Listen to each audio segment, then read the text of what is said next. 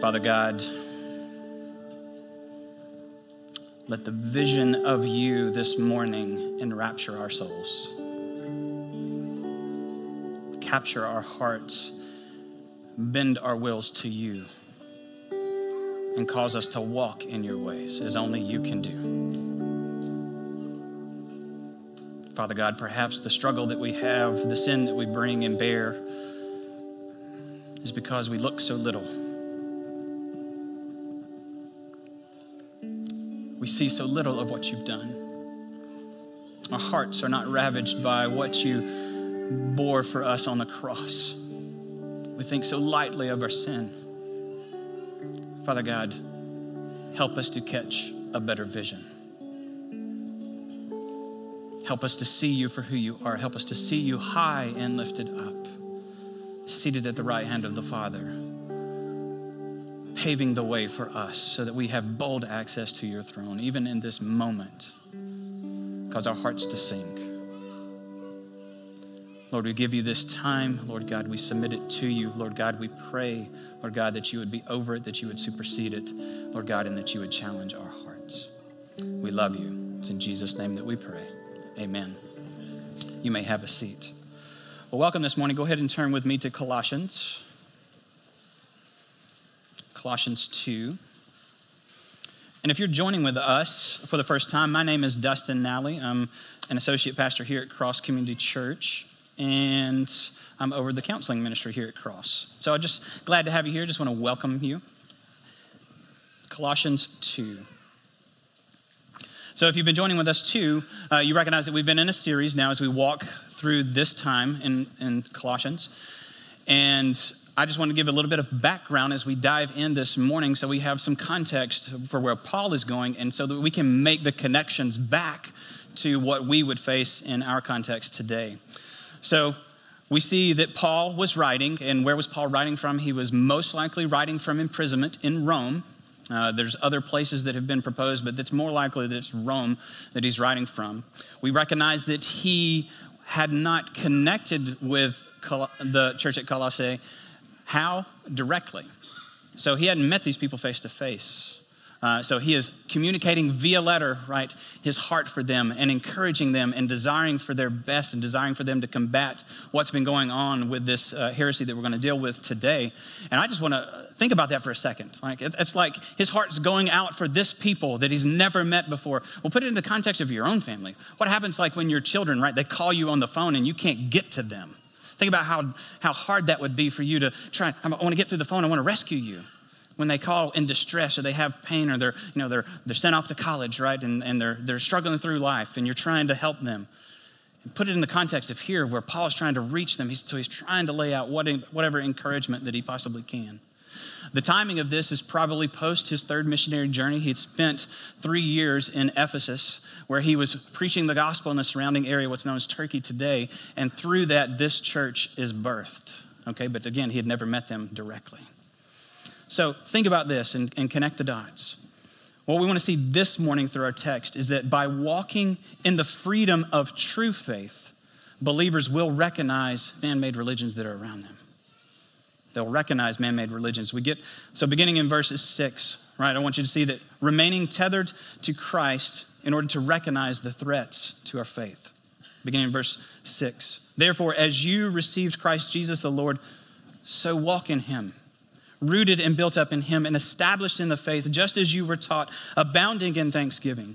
See to it that no one takes you captive by philosophy and empty deceit, according to human tradition, according to the elemental spirits of the world, and not according to Christ.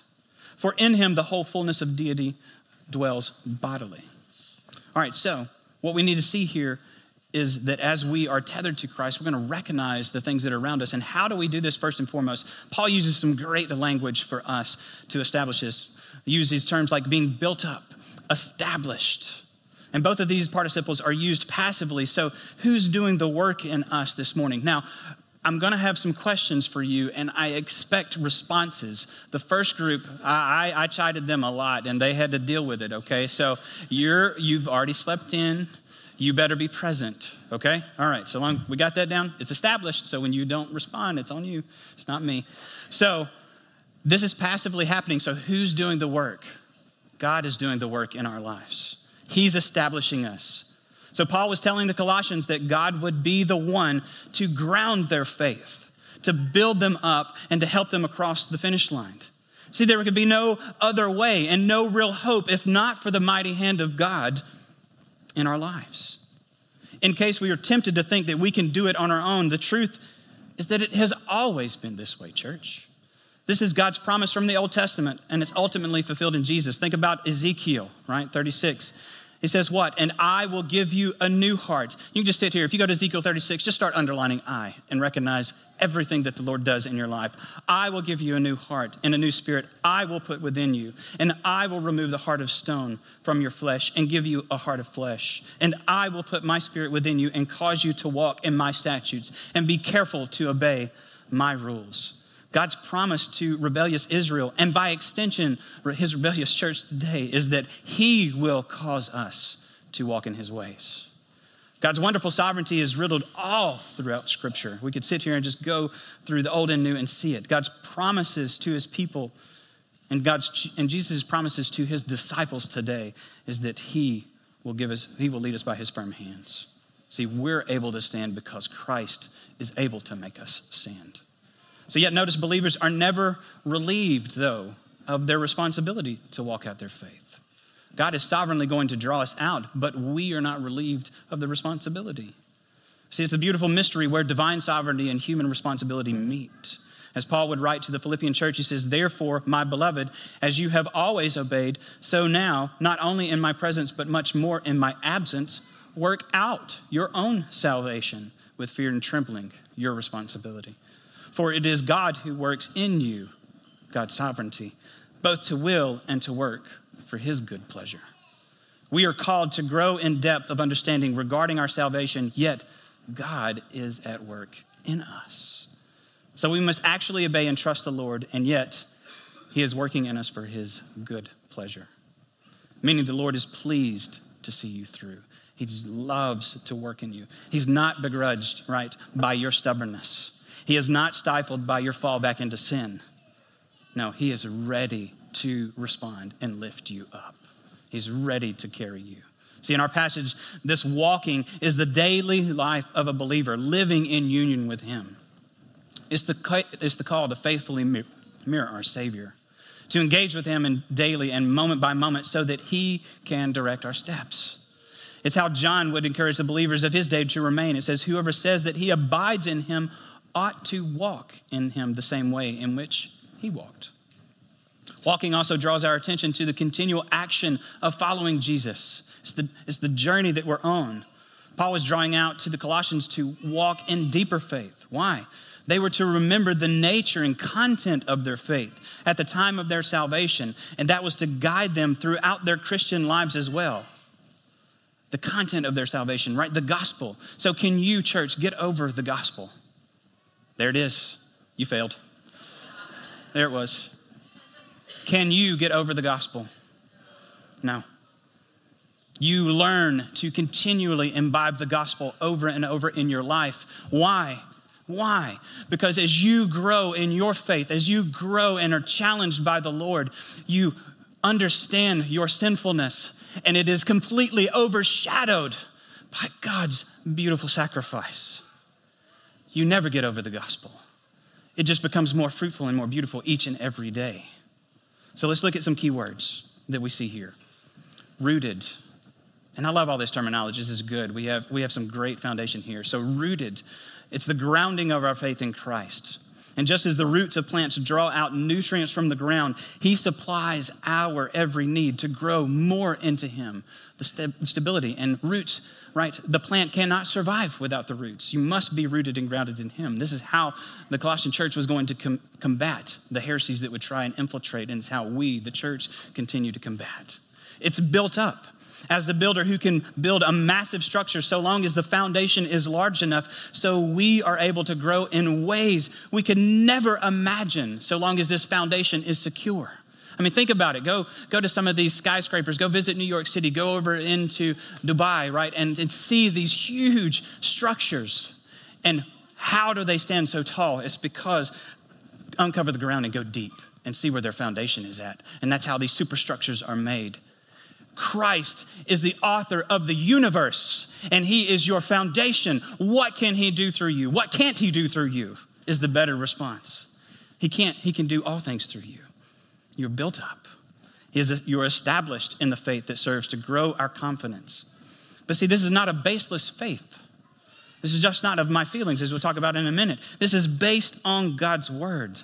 And how do we know this, right? For the Colossian church, we recognize that this is rooted in God's word because Epaphras, right, a faithful servant of the Lord, had been preaching to them and sharing the gospel with them so that they could come to faith. That's how this church came into being. But they were rooted and grounded in God's word so that they could see what was around them and trying to creep in. And what is the result? It's always the same, right? It's always the same, abounding in thanksgiving. A thankful heart emerges from a truly changed heart. A truly thankful heart is one who is growing continually in the understanding of our salvation, how much our Savior sacrificed to purchase us back to himself. Thankfulness doesn't discount the struggle we have. God is not minimizing, right, the sin of our lives. He's not minimizing the struggle that we're going through, but it redirects us to the only one that can truly shoulder it, and that's Christ himself. See, remember, most of the New Testament churches that are being written to, most of these letters are coming to churches in what? In a persecuted context, in a context of suffering, where they are isolated and away, and they need help, they need instruction. So they understood this, but the outcome is to be the same. And our dynamic faith should grow in us a heart of pure thanksgiving to the Lord for his great rescue and redemption. Paul's argument begins to build because this encouragement is apparently coming with a warning. Something's happening. Something's going on in the Colossian church. And we see the threat right there in verse 8. See to it that no one takes you captive by philosophy, empty deceit, according to human tradition, according to the elemental spirits of the world, and not according to Christ. So interestingly, the threat that Paul talks about goes unnamed, unlike in other letters, thinking of like the Galatian church, where we see that the Judaizers were terrorizing them and causing them to stumble. But he gives us plenty of clues so that we can target it and see.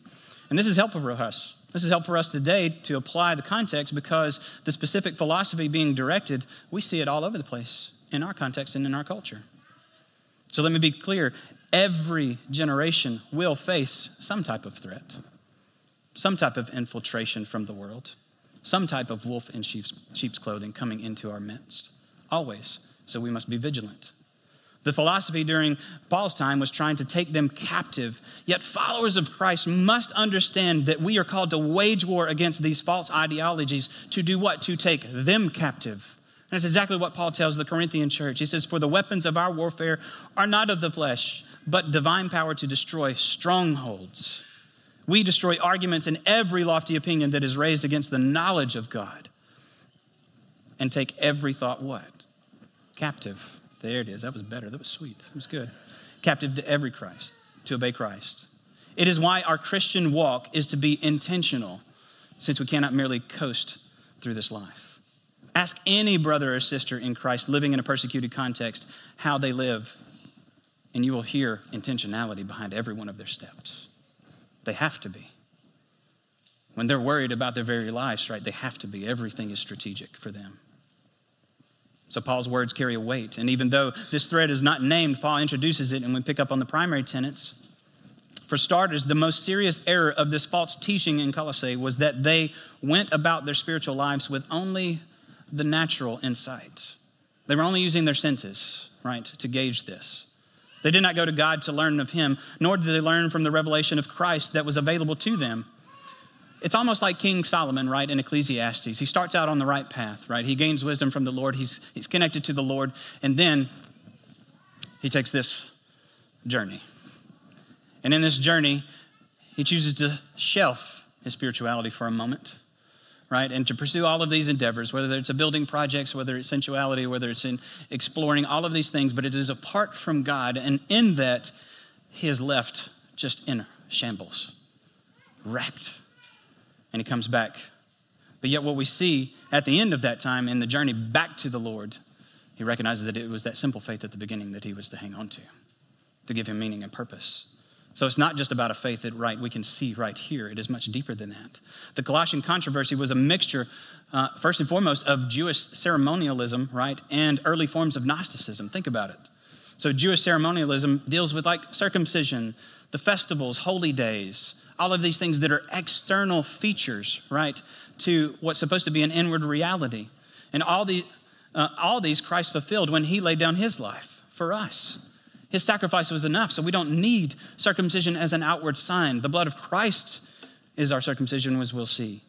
Early forms of Greek Gnosticism, asceticism, right? The thought that matter is evil, therefore treating the body poorly, but it doesn't lend itself to just going in the direction of proper worship. No, what it does is it lends itself to improper worship, the leading of worshiping spirits, right? Or angels, higher beings. And we see this all throughout our culture today, right? As the church is jettisoning people, they're not coming back to faith in Christ. They're coming back to spirituality. So when you go talk to somebody on the street, what are you going to ask them? You're like, do you know Christ? And they're going to be like, well, you know, I'm spiritual. As if that means something. We got to define things a little bit. I'm spiritual. Spiritual to what? What are you talking about? What are you worshiping? Elemental spirits and rudimentary principles. This means that the basic building blocks of something, in this case, this false ideology that was being created is what Paul's talking about. And what does he say about all of these ideologies? What are they? They are empty, devoid of worth. They hold no weight. Think about that. And this is important because when we make the comparison to Christ here in a moment, what do we see that Christ does? He fills us. The philosophy has no value. It's not weighty. It has no gravitas, right? And should have no bearing on the Christian's life. It is meaningless.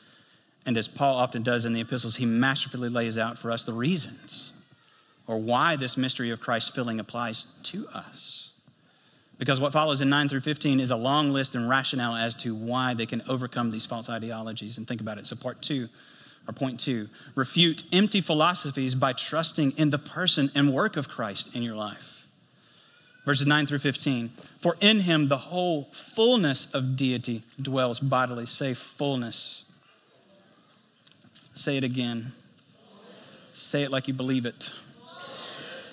And you have been filled in him, who is the head of all rule and authority. And in him also you were circumcised with a circumcision made without hands, by putting off the body of flesh, by the circumcision of Christ, having been buried with him in baptism, in which you were also raised with him through faith in the powerful working of God, who raised him from the dead. And you were dead in your trespasses and the uncircumcision of your flesh. God made alive together with him, having forgiven us all our trespasses by canceling the record of debt that stood against us with its legal demands. This he set aside, nailing it to the cross. He disarmed the rulers and authorities and put them to open shame by triumphing over them in him. So Paul argues to show these lesser bankrupt ways of thinking as having no value. Then he points to the greatest reality, which is Christ's redemptive work on our behalf. He moves from the empty philosophy to the full belief being found in Christ. And what's his reasoning? We can see it in 4 different subpoints of our time this morning. He says, 1, in verse 9, Christ is fully God. This carries over from the early argument and from a couple weeks ago. If you were to just turn back with me to chapter 1, what do we see? He is the image of the invisible God, the firstborn of all creation, beginning in verse 15. For by him all things were created in heaven and on earth, visible and invisible, whether thrones or dominions or rulers or authorities. All things were created through him and for him. And he is before all things, and in him all things hold together. And he is the head of the body, the church. He is the beginning, the firstborn from the dead. That is everything he might be preeminent. For in him, there it is, all the fullness of God was pleased to dwell. Christ is fully God. And by his fullness, Paul derives a wonderful conclusion. We are made full through Christ. Christ talks about this. He talks about it when he sits with the woman at the well in John 4. He says, but whoever drinks of the water that I will give him will never be thirsty again. The water that I will give him will become in him a spring of water welling up to eternal life, overflowing. And when I was just trying to picture this fullness in my mind this week and just relishing in what Christ has done in my life, I had an image back when I was 14. So if you were to go to my hometown, you go to White County, you go into Nally Valley, right? My last name, my namesake. And that's where we would play. We go up to Daddy Bud's every Sunday, riding along. And behind Daddy Bud's, there's a little creek. And it's a little old creek. It's a little insignificant thing, you know. At any given day, you'd walk down and you'd maybe get down to your knees. It's not big at all. But during the summertime, when it rains, of course, it would rise, as all creeks do, right, and would overflow. And there was this beautiful old antique bridge that went over the top of it. And I mean, this thing was ready to go. So when I say like turn my ridden, it's gone. But it was a great picture for anybody looking to get some pictures.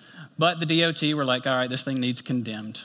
So they take it down. And then they build this monstrosity of a dam. And I'm talking about huge. This thing it didn't span from here to the end of the room over there. It was a little bridge. What they put in was massive. And what came underneath were these huge struts of support, right? I mean, they're just huge and deep. But they weren't considering the fact that, guess what? Creeks rise. So what happened? And they complained and we fought, our family fought. But then that summer rains came and the creek rose, backed it all up, and that dam backed up, and so the entire valley flooded. Daddy Bud's house is underwater. My great uncle's house is underwater. We're chicken farmers, so about 5 houses went underwater. That's about 200,000 chickens just gone in a mess. It was gross, to say the least. But what I want you to hear is not the destruction, but I want you to see the power of that fullness, that overflowing of its banks, as the image that you take with what Christ does in your life. That he derives for you this fullness that cannot contain. There are no breakers that can hold it in when Christ pours out his power on you. Think about King Solomon again. We can use a better example, right? When he establishes the temple and God's Shekinah glory comes down. Can Solomon stay in the temple? No, he can't. See, it's all simple answers. You got it. No, he can't stay in. He's pushed out because the presence of the Lord is so palpable, right? That Shekinah glory. And that's what Paul would reference when he talks about our body as a temple. That Shekinah glory, that presence of the Lord fills us to the brink and overflows us. And clearly Paul is talking here. This is a play on words, this fullness, right? So we're not talking that we are the same as Jesus, right? We're not saying that we become gods. That's a heresy. But we're talking here in the generic sense of the term, right? That Jesus was fully God, believers are fully complete. We don't lack anything. That type of fullness. Nothing lacks from our salvation. The understanding of salvation may grow, and this appropriation of the blessings of salvation may increase over time. But in Christ, they had all there was, the fullness of the salvation wrought for you and me. What more could he do? The answer is simple: nothing. God could not give more than all of himself to you and I. It's why Paul could tell the Ephesian church, for this reason I bow my knees before the Father, from whom every family in heaven and on earth is named, that according to the riches of his glory, he may grant to you to be strengthened with power through the Spirit in your inner being, so that Christ may dwell in your hearts through faith, that you, being rooted and grounded in love, there's those words again, may have strength to comprehend with all the saints what is the breadth and length and height and depth, and to know the love of Christ that surpasses knowledge, that you may be filled with all the fullness of God. This is what Christ is doing for us. Christ is fully God. He also has all authority, right? We see that right there in our text. Christ's testimony is the same. As he gives the Great Commission, he says, all authority on heaven and earth has been given to me. That's how we go. That's the strength that we go in. And what else do we see? Christ is the new covenant for his people. Verses 11 and 12. See, we're covenanted by what? Christ shed blood, not this outward sign of circumcision. We're covenanted through his blood sacrifice for us. Our circumcision is one of the heart, not some outward sign. Therefore, it cannot be undone like something that is merely physical. That is the salvation that we are wrought. If God has filled you and God has saved you and God has redeemed you, you cannot be unsaved. That's a very important point. Christ is the new covenant for his people, and he rescues his people. He does not leave them to be. We're covered by his complete work of salvation. It's Paul's wonderful declaration to the Romans. There is therefore now no condemnation for those who are in Christ Jesus. And now what do we see? Baptism is an outward sign of this new covenant inward reality. Christ is also the new life for his people. Right there in verse 13. We were dead. We were then made alive. Why? Because Christ was able to make us alive. We were dead in our trespasses and sins. This means we were without hope apart from Christ. Christ then makes us alive through his mighty redemptions. It's almost the exact same words that Paul uses to the Ephesians church, where he says, "For by grace you have been saved through faith. And this is not your own doing. It is the gift of God, not a result of works, so that no one may boast. For we are his workmanship." Whose workmanship? God's workmanship, created in Christ Jesus for good works, which God prepared beforehand that we should walk in him. And finally, Christ is the one and only authority. That's what we see right there in verses 14. He cancels the record of debt that stood before us. These are legal terms, right? Legally, we had demands. That's what I tell my boys all the time, talking about when we sin, there is a consequence for a sin, but it also comes at a price. It has a cost to it, and it has a penalty associated with it. So when they sin, and when I sin, and when you sin, we have guilty mark. So when we stand before the judge, we are condemned. Christ pays for all of that. Everything, past, present, future. The debt has been paid in full. There is nothing that can be referenced on your account. Accounts, ledger, clean. There's nothing there before the judge anymore because of Christ's redemptive work in your life. The wrath of God has been fully satisfied, exhausted on the person and work of Christ. See, Christ is the ultimate reason we can then fight these false ideologies. If this is who he is, if this is who he says he is, and this is what he has done for us, then anything that sets itself up against God will look fallacious, right? Will look ridiculous. These false religions and cults, the world, its lust, my own debased mind, in Christ I can succeed and walk faithfully in and through him, period. So what do we see? Part 3. Respond in freedom to those who would entice you with their self-made religion. This is where Paul lays out for us, more specifically, what's been creeping into the church. Beginning in verse 16, he says, "Therefore, let no one pass judgment on you in question of food and drink, or with regard to a festival, or a new moon, or a Sabbath. These are all a shadow of the things to come, but the substance belongs to Christ. Let no one disqualify you, insisting on asceticism of worship of angels, going on in detail about visions, puffed up without reason by a sensuous mind, and not holding fast to the head, from whom the whole body, nourished and knit together through its joints and ligaments, grows with a growth that is from God. If with Christ you died to the elemental spirits of the world, why, as if you were still alive in the world, do you submit to regulations? Do not handle, do not taste, do not touch, referring to all the things that are set to perish, according to human precepts and teachings. These have indeed an appearance of wisdom in promoting self-made religion and asceticism and severity to the body, but they are of no value in stopping the indulgence of the flesh." No value. That's important for us. So what do we see here? As we respond to what Christ has done in our lives, we'll see these for what they are, these debased religions. Now that the sure foundations have been laid, Paul then works through us. And what are some of these ideologies that are creeping up? We just briefly talked about them, but let's kind of name them a little bit more specifically. Right there in verses 16 and 17, we see that legalism is a part of it, right? Specific foods and drinks and festivals, new moons, Sabbaths, all are the areas in which self-made religion can be formed. And Paul knew this all too well coming out of a broken Jewish system, right? He was a Pharisee, right? A Pharisee of Pharisees. He was trying to work this system as much as he can, and he was bankrupt. Think Martin Luther, right? In the Catholic Church, confessing daily, moment by moment. It was ridiculous. He had scrub marks on him because of how many times he was penitent before the Lord. He couldn't make it. Legalism, right? John MacArthur gives a helpful definition. He says, legalism is a religion of human achievement. It argues that spirituality is based on Christ plus human works. And if it's Christ plus anything, you've got a problem. It makes conformity to man-made rules the measure of spirituality.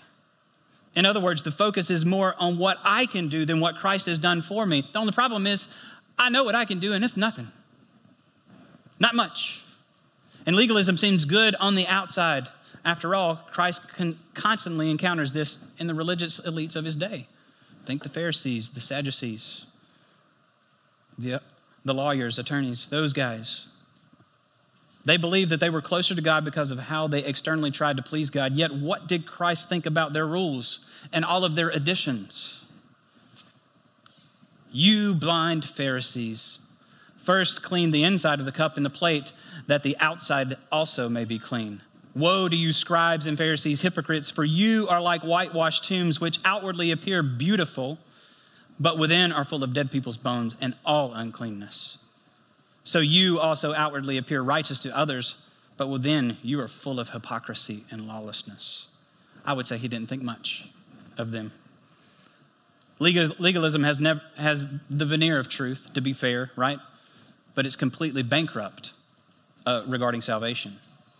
It sets up an ever-growing list of things we must do to secure and maintain salvation, which is not the good news of the gospel, of what has been completed and done for you on your behalf. Our list will be ever-growing, right? Because you're never going to quite do enough, right? You're never going to quite be good enough.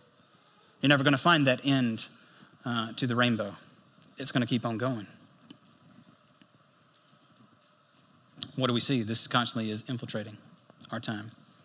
This we know is blatantly false as we remind ourselves, like Peter, this Jesus is the stone that was rejected by you, the builders, which has become the cornerstone. And there is salvation in no one else, for there is no other name under heaven by which we can be saved.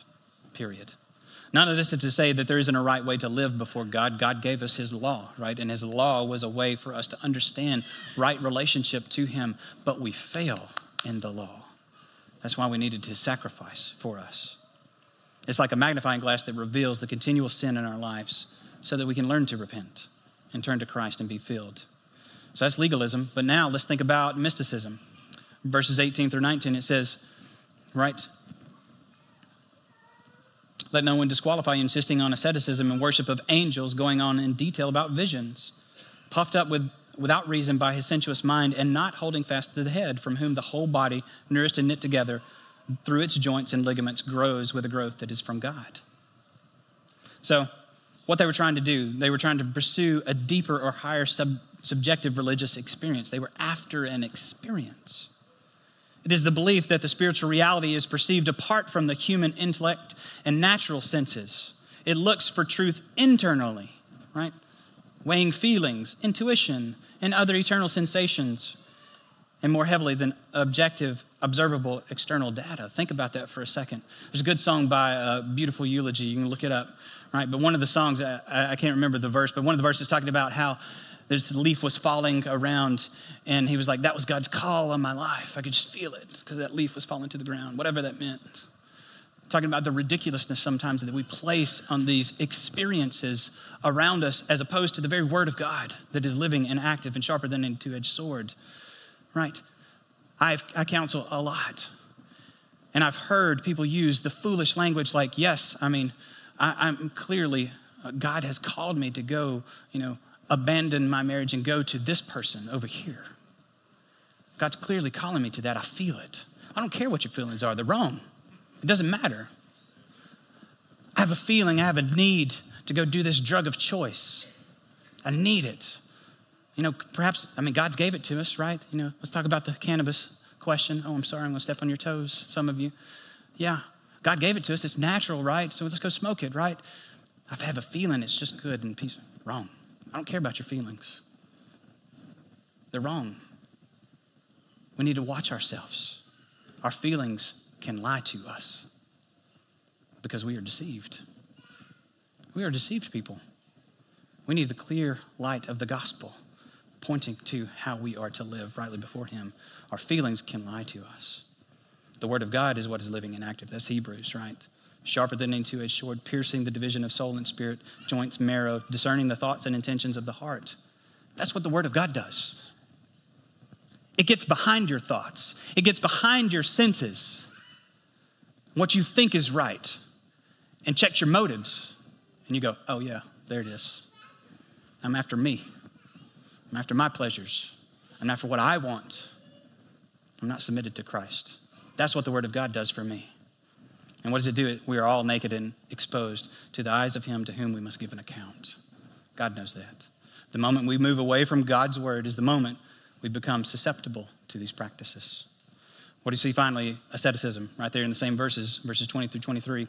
An ascetic is one who is rigorously practicing self-denial. So think of like the extreme forms of monasticism in the Catholic Church, or think of maybe Tibetan Buddhists up in the mountains, right? Denying themselves of food and basic nutrition just to survive. Why? Because they're after an experience. They're denying their body in order to experience something spiritually.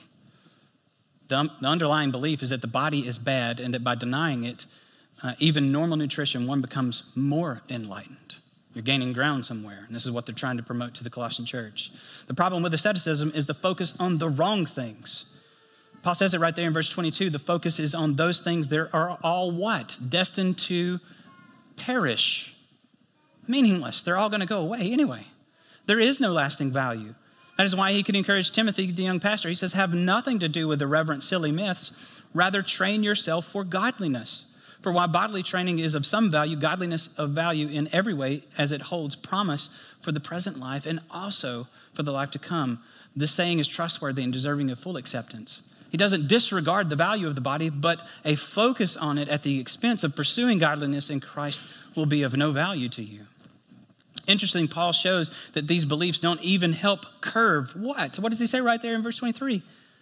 They have no value in stopping the indulgence of the flesh. They don't work.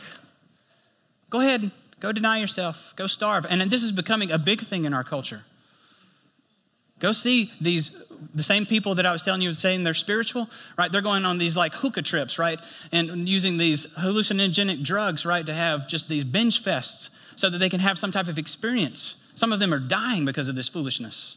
This is all over the place. This is rampant in our culture. And here we are.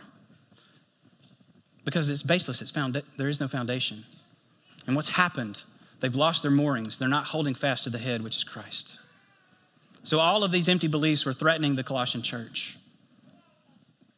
And some of these beliefs are threatening us today.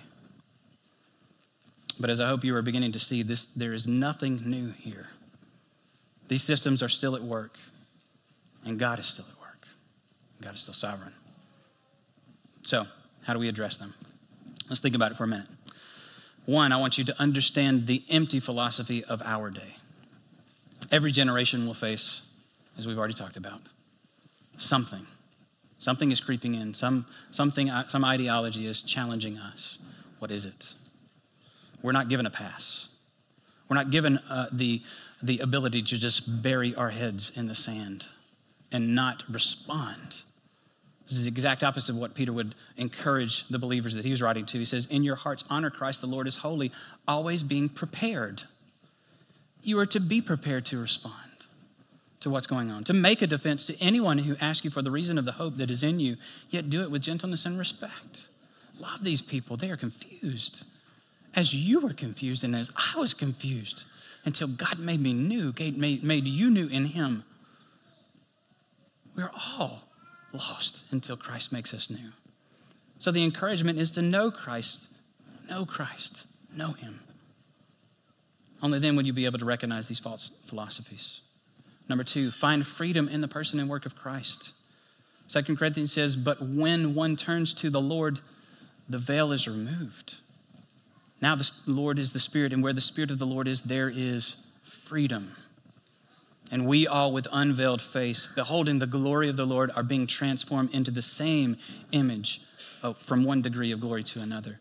For this comes from the Lord who is the Spirit. Beautiful. Find the freedom that is in Christ. Because these other worldviews will be shackles for you. They will only corrupt you. Number three, continue in the sanctification process. Hebrews 12 says, and make straight paths for your feet, so that what is lame may not be put out of joint, but rather be healed. Strive for peace with everyone and for the holiness without which no one will see the Lord. We have to engage in the process of change, but allow the Lord to be that process for you. Let's pray. Father, we give you this time. Lord God, we thank you for it. Humbly, Father, we recognize that we too can get carried away by man-made religion. It is easy, Father God, to miss your beautiful salvation work when we're not thinking about what you've done in your sacrifice. It is easy to do the things without recognizing the author behind all of the things. Heavenly Father, you call us to worship you in spirit and truth. Father, so we ask that you would just humble our hearts. I know that some of us here, Lord God, have maybe we've been wandering a little bit. Maybe we've allowed this culture to press in on us more than we've pressed back on the culture, and allowed for some of these ideologies to creep into our own ways of thinking. Lord God, convict our hearts. Search us through your word. Not my word, not somebody else's word, your word. Your word that has stood the test of time, and your word that will carry us to eternity. Lord God, your word that we can build our foundation on, because we know that your word points to you. And this is a beautiful reality that we walk in. Maybe some have come in here this morning, Father God, and they recognize this is them. They are the person that has fully imbibed this worldview that is apart from you, and they need to turn. Help them to realize the gospel is for them as well. The good news of your rescue, your redemption, that they no longer have to strive to earn your good graces, that they can come at your feet in repentance and turn from their sin, place it on your worthy shoulders, and you'll take it. And what will you give? That new heart that the prophet Ezekiel was talking about. And that you would stand us up in new life so that we could live rightly before you. We worship you in this moment, Father, and we praise you for it. It's in Jesus' name. Amen.